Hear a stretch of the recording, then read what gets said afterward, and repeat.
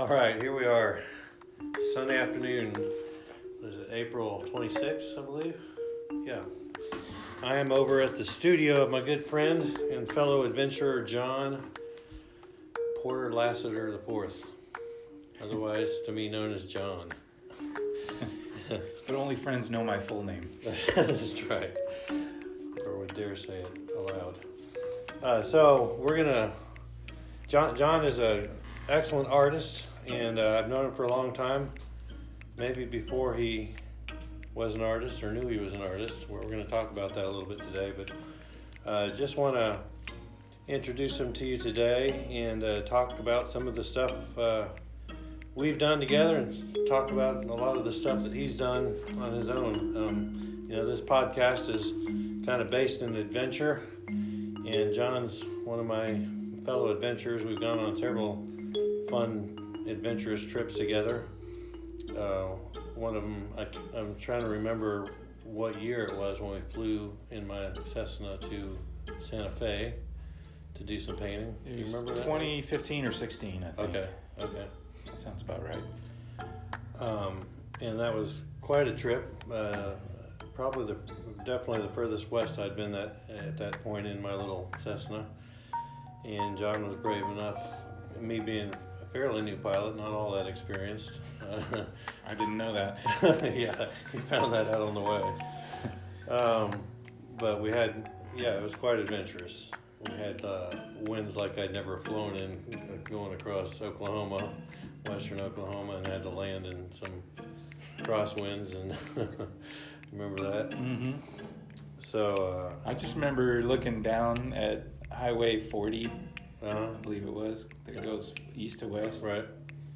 And the cars were going just as fast as we were because we were going into a headwind. Yeah, right. And I remember when we landed in that crazy wind, that guy that we talked to at the airport kind of laughing at us because it's like, this is one of the calmer days out here. Whoa. Yep. But then, we went out there to Santa Fe and found some beautiful spots to paint. He was teaching me some about plein air painting, which he was doing at the time and still is doing. And then we actually got to do really one of my bucket list items, which was to show up at the Albuquerque International Balloon Fiesta. I was wearing that hat earlier. Don't have it on now, but I've always wanted to go to that. I didn't get to go up in a balloon, but John painted some while I went and stood out in the field and watched them take off and land all around me. It was quite a surreal experience. You were having all the fun, and I was working. Yeah, that's right. I made a little painting, little study of that, and then gave that to you. You actually gave it to me afterwards. That's right. Yes, that was quite a gift. I have that hanging in my basement of the house. I thought it was in the bathroom. No. It's in my big family room where lots of people can see it. Another fun trip, and maybe John will tell us a little more about this later, is when we got to fly to visit George W. Bush. He was invited to paint for him, and that was quite an experience also. We've also gone on mountain climbing trips and skiing trips and other camping trips and stuff. But anyway, I'm going to get into just asking John to share a little bit about his painting and what got him started. So let's start with this question. When do you remember the first realization that you had talent as a painter, that you could be an artist? When was that, and tell us a little bit about it. Well, maybe instead of the painter thing, that was later in life, but I knew I could draw, and that I had expression and the ability to draw. Mm-hmm. I didn't really explore color a whole lot as a kid, but I learned that I could draw. Mm-hmm. And my parents kind of saw that gift developing, and so they put me in some lessons with an artist in Houston where I grew up, and she got me a set of charcoals and had me doing work that was, like I said, expressive. Like, she was pulling out some books and letting me look through, and I was picking things that that had movement and some sort of narrative to them, and I really enjoyed, raking that charcoal across paper, and it was really fun, and a lot of kids connect with that, but then don't know what to do with it, and so that I was one of those, and Right. so ended up not really pursuing it as a teenager, but I always had a sketchbook, and even in college and beyond, I just was interested in things that were creative like that. Okay, cool. Well, that kind of segues right into my next question was, how did you go about turning that, what you knew you had, into a career path? What were the steps that turned into the painting and stuff that you do now? Yeah. I just started charging money for my stuff. That's how. No, I got a better story than that. Oh, good. So I had a workshop with a painter named Todd Williams in the year 2000. So it's cool. I'll always remember when I started. Mm-hmm. And it was through my job with a greeting card company, and so all the supplies were bought for me, which supplies can be pretty expensive, and that's one of the big humps that it's hard for someone to get over when they're interested in trying it out, because you can't go buy all the best materials. But fortunately for that workshop, we had some great material, great teacher, great subject matter to work with, and so I had a great kickstart into painting. And the same friend, Todd, I would travel to outdoor painting shows with him because that's something he was interested in, and so I learned to really love the landscape. And it took a while. Landscape's very difficult. People look at it and think that would be easy. You just make a field and some trees and some sky. But it's really, as you begin to look at what makes a good piece of art, it is really tough to take those elements, sky, tree, grass, and turn it into something that feels unique, feels like it really reflects life and light and color and everything the way it should. And so it can be extremely frustrating. So it kind of was at first. I was better at things where you had this central subject, like a vase or a figure, something that you could something with substance. You could put it right in the middle of the canvas and turn it into something, So anyway, some of my very first plein air paintings were at a workshop. Actually, it was a figure workshop that I went to, and I did some landscapes because there was a kind of a co-joining show that was going on, and some of the collectors came up and saw my landscapes and said, that they wanted to buy them, and that was the first time I'd ever heard that. I'd never even sold anything at that point. So I sold those 2 or 3 of those landscapes, and there was no looking back after that. I thought, man, if they would buy my amateur, just starting out outdoor paintings, yeah, maybe I have a future in this. How did you figure out what to charge for this? Well, I didn't really understand what I was doing. I threw a price on it and then told a friend, and he thought it was way, less than I should have charged. So you sort of have to rank yourself and figure out where you fit in there. But none of the prices make sense to your mind at first because they're so inflated. But you begin to learn there's just so many people that have the gift and the ability to paint at a level that can make thousands of dollars. And so I just, I think the way I priced those initial pieces were what they were worth in my mind. And that's really what you got to do is you have to assuage your conscience and charge what seems right.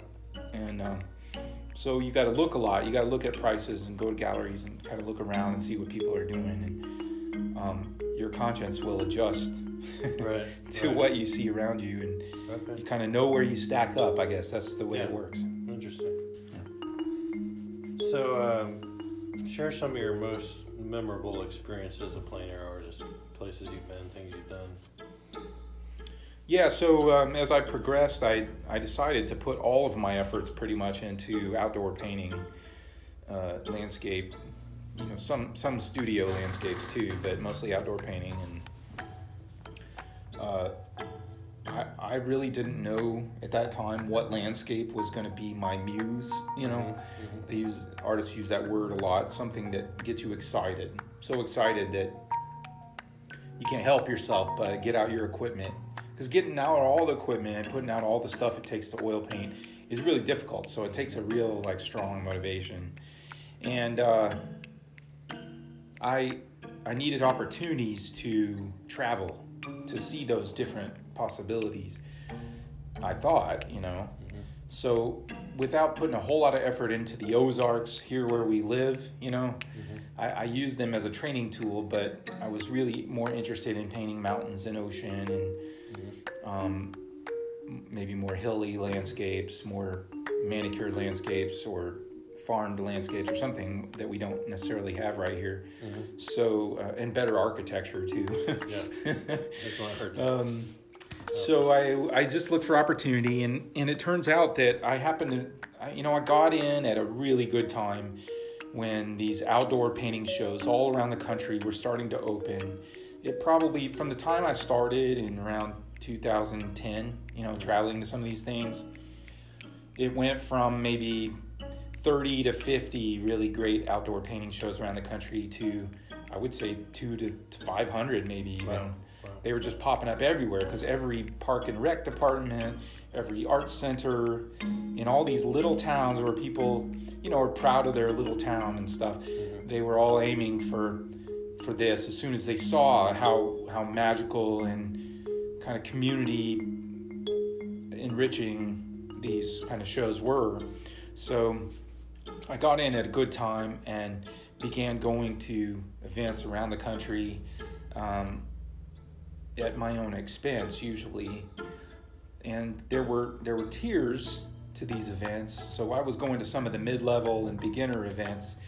And I saw some of these higher end events and really wanted to get into them, but I had to be patient. And, around 2012, I got into my first juried event, which means that I had to submit some work, and then they had a juror or a group of jurors that would look at work and decide who could come to the show. And this one happened to be in Estes Park. And I'd never been to Estes Park. I'd been to Colorado many times, but not Rocky Mountain National Park. And so I got in, and I couldn't believe it, so excited. I went, and they, all the artists, all 30 or 40 of the artists that were in the event had submitted pieces that were up in a gallery on the first day. And I went around and looked at the work, and just my heart sunk, because I just thought, I'm toast. This is I'm no good. These people are so good. What? So it upped the competition, and that was interesting. But I did well at that show, and so I got to keep going to these mid-level, and then eventually got into some of the upper tier shows. And the upper tier shows tend to be might be the better places sometimes.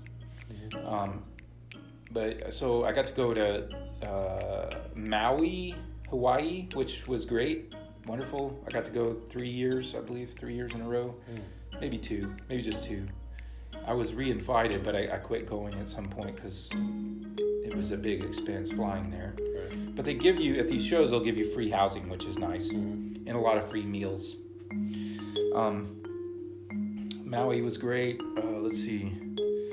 Door County, Wisconsin is one of my favorite. And that's a place most people don't know about. But if you grew up in Chicago or around that area, maybe Minneapolis, you would think of Door County as a great vacation spot. Because it's kind of like the Cape Cod of the Midwest.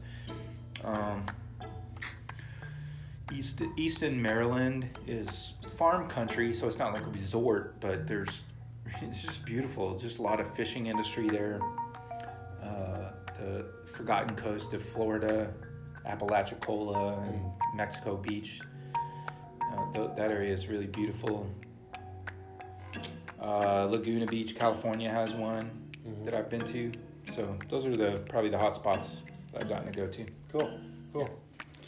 Well, while we're talking about memorable things, let's talk together about our trip. My most memorable trip with you was the one to see George W. Bush. Yeah. So that was fun. That was quite an experience. I'll just tell you a little bit about how that happened. John had an event that he was teaching, a workshop that he was teaching in St. Louis on a particular weekend, and someone that he had been in a painting class with named Jeannie Morris. She's the wife of billionaire Johnny Morris, who owns the Bass Pro Shops and Big Cedar Lodge and several other things in southern Missouri. They're friends with G.W. Bush and had him coming to a tracker convention that they put on every year. He was the keynote speaker that year, and Jeannie thought it would be great to have John painting there at the top of the rock that they owned there near Big Cedar when he came through to tour, because George Bush was fairly new at painting, I believe, at the time. So she just thought that would be neat. So she invited John to attend there, to be there when George Bush showed up. And John was telling me about that. It was coming up, and he was just so bummed out because he had already scheduled this workshop and had paid students that were attending it, and just didn't see a way to get from St. Louis to Branson for that period of time when it was just a small window of time when George Bush was going to be there. So he was telling me he was just bummed out that it wasn't going to work out, and I said, well, wait a minute, you mean it won't work out because you got to drive from St. Louis to Branson and then back for your class? And he said, yeah. And I said, what about flying? Flying's a lot faster. What if we looked at somehow using my plane to get you back and forth a little faster than that? So we started looking into that. And, there's a lot of things that go on with flying a little plane, especially if you're not instrument rated like myself. The weather plays into it big time. Yeah. And so we just started entertaining the idea and looking at the weather and wondering if there's a way that it could work out. And as it got closer and closer, John and I were on the phone with each other and texting each other, like, you think the weather's going to cooperate or not? And we were back and forth. And I had determined pretty much that this has got to happen. There's no way that John can miss this opportunity. And at that point, I felt like there's no way I wanted to miss that opportunity too. Yeah. So I had some stake in it also. Dude, you're my hero. But last minute, that's great. It looked there were clouds moving in, and it just looked like it wasn't going to be the best for flying. And John texted me and said, "I think I'm just gonna." He was out in St. Louis at the time, I think, and he said, let's just call it off. It doesn't look like it's going to work out. And I texted back and said, too late, I'm already on the plane. I'm on my way. And John had made a plan. The plan we were working on is that he would drive, when he got through with his class that evening, to Branson. And then I would fly to Branson. We would do the meeting with George Bush that morning, and then I would fly. He'd leave his car there in Branson, and I would fly him back to St. Louis in time for his next class. So that's, the plot kind of thickened as George Bush was a little bit late showing up, and the timeline was getting crunched to get back there, and as well as the weather was getting worse. Yeah, and so that's right. As we were watching everything, it was like just didn't know if it was going to work out. We'd already committed, and John was already going to drive out there that night, and I was already flying out there. So at that point, it was, there's no turning back. Mm-hmm. But George Bush did show up, maybe half an hour later than he was supposed to. John got to do some painting and talk with him, and I actually got some of that on video. I'm not supposed to. The Secret Service told me not to. After they took you to the ground, didn't they? I saw that. Just about. And they threw your phone down the hill. Well, I retrieved it, I guess, because I still got that video. I hope they're not listening. Yeah. Just kidding. But I got pictures for sure, and just incredible thing. And then we hopped in the plane, regardless of the weather, and just praying. And believe it or not, I remember looking at my iPhone or my iPad, I guess, that I use for charting, and there was a thunderstorm and clouds all around us, but there was a path from Branson to St. Louis, just a little strip that was clear. Yeah. Just as we went to take off. That was probably my favorite part of the whole trip. Yeah. I mean, seeing George Bush was fine, but of course my nerves were on edge. Yeah. But man, when it was over and we were flying back to St. Louis, yeah, I'll never forget that moment above St. Louis where it might have been 15 minutes or 30 minutes before we got there. Yep. That you had to dip down below the clouds. Yep. And there was a hole. There was a hole that was closing up. Yep. And you flew right through it, right before the clouds converged. And exactly. I mean, it was just epic. It was like you could not plan it. And that cloud had the face of Satan on it too. I'm pretty sure I saw it. I think so. Oh, wow. But yeah, so we made it back there in time to do his class, and it was just an incredible adventure that we will definitely never forget.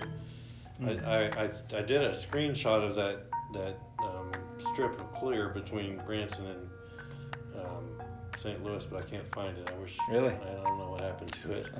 But anyway, Satan. Yeah, I guess. Well,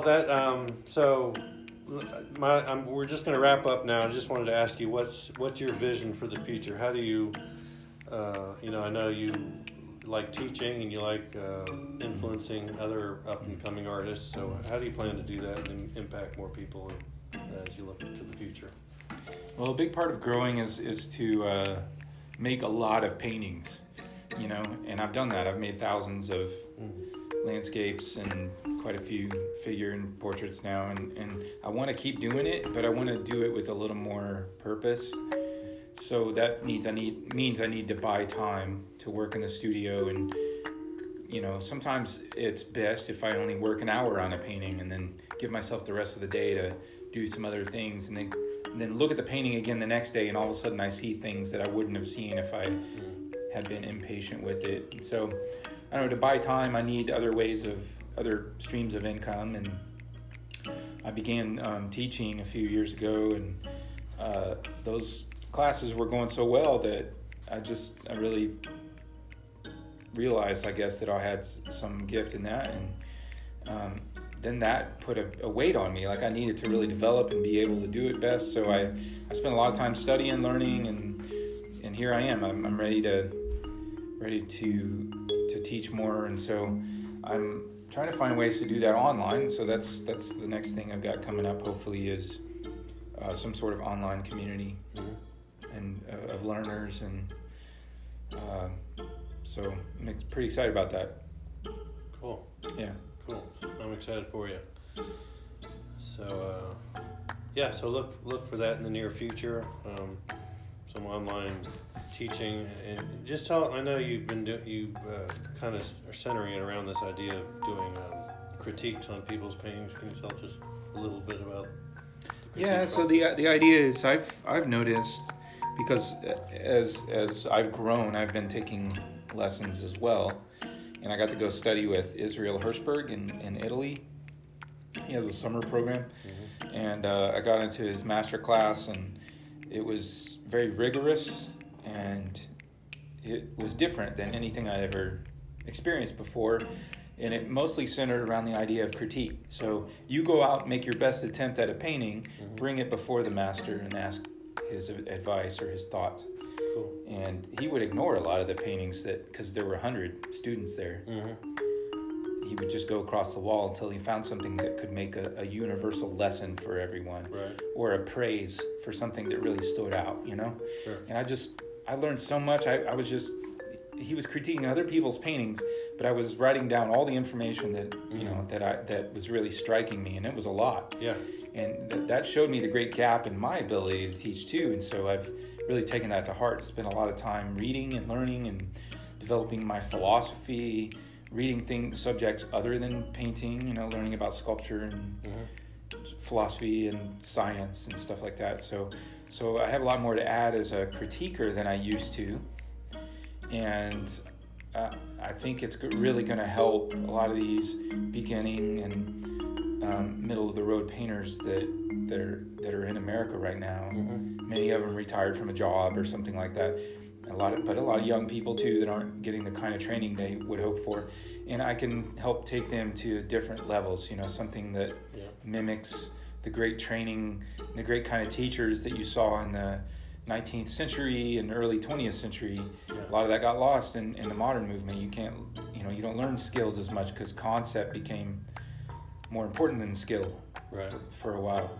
So I'm trying to dig deep into history and find out what skill looked like and what motivated those people, and then kind of pair it with what modern philosophy teaches and what I've learned, growing up, that kind of thing. So I'm really excited because it's really the best way to teach, and I hope that it really catches on. Yeah. Well, it sounds to me very, very interesting. Like, how could it not catch on? I mean, I can't wait for you to get that going. So, cool. Thanks for taking this time with me. And again, John Lasseter. You look him up on the internet. He's got a website. You want to say what that is, or? Well, I'm not the John Lasseter from Pixar. Okay. So you know who he's not now. Yeah. Are you still going to be my friend? Oh, darn. I'll have to think about that. Yeah. So it's spelled Lasater. Lasater. Sorry. And the website's lasseterart.com. Okay, cool. Thanks, John. Thank you.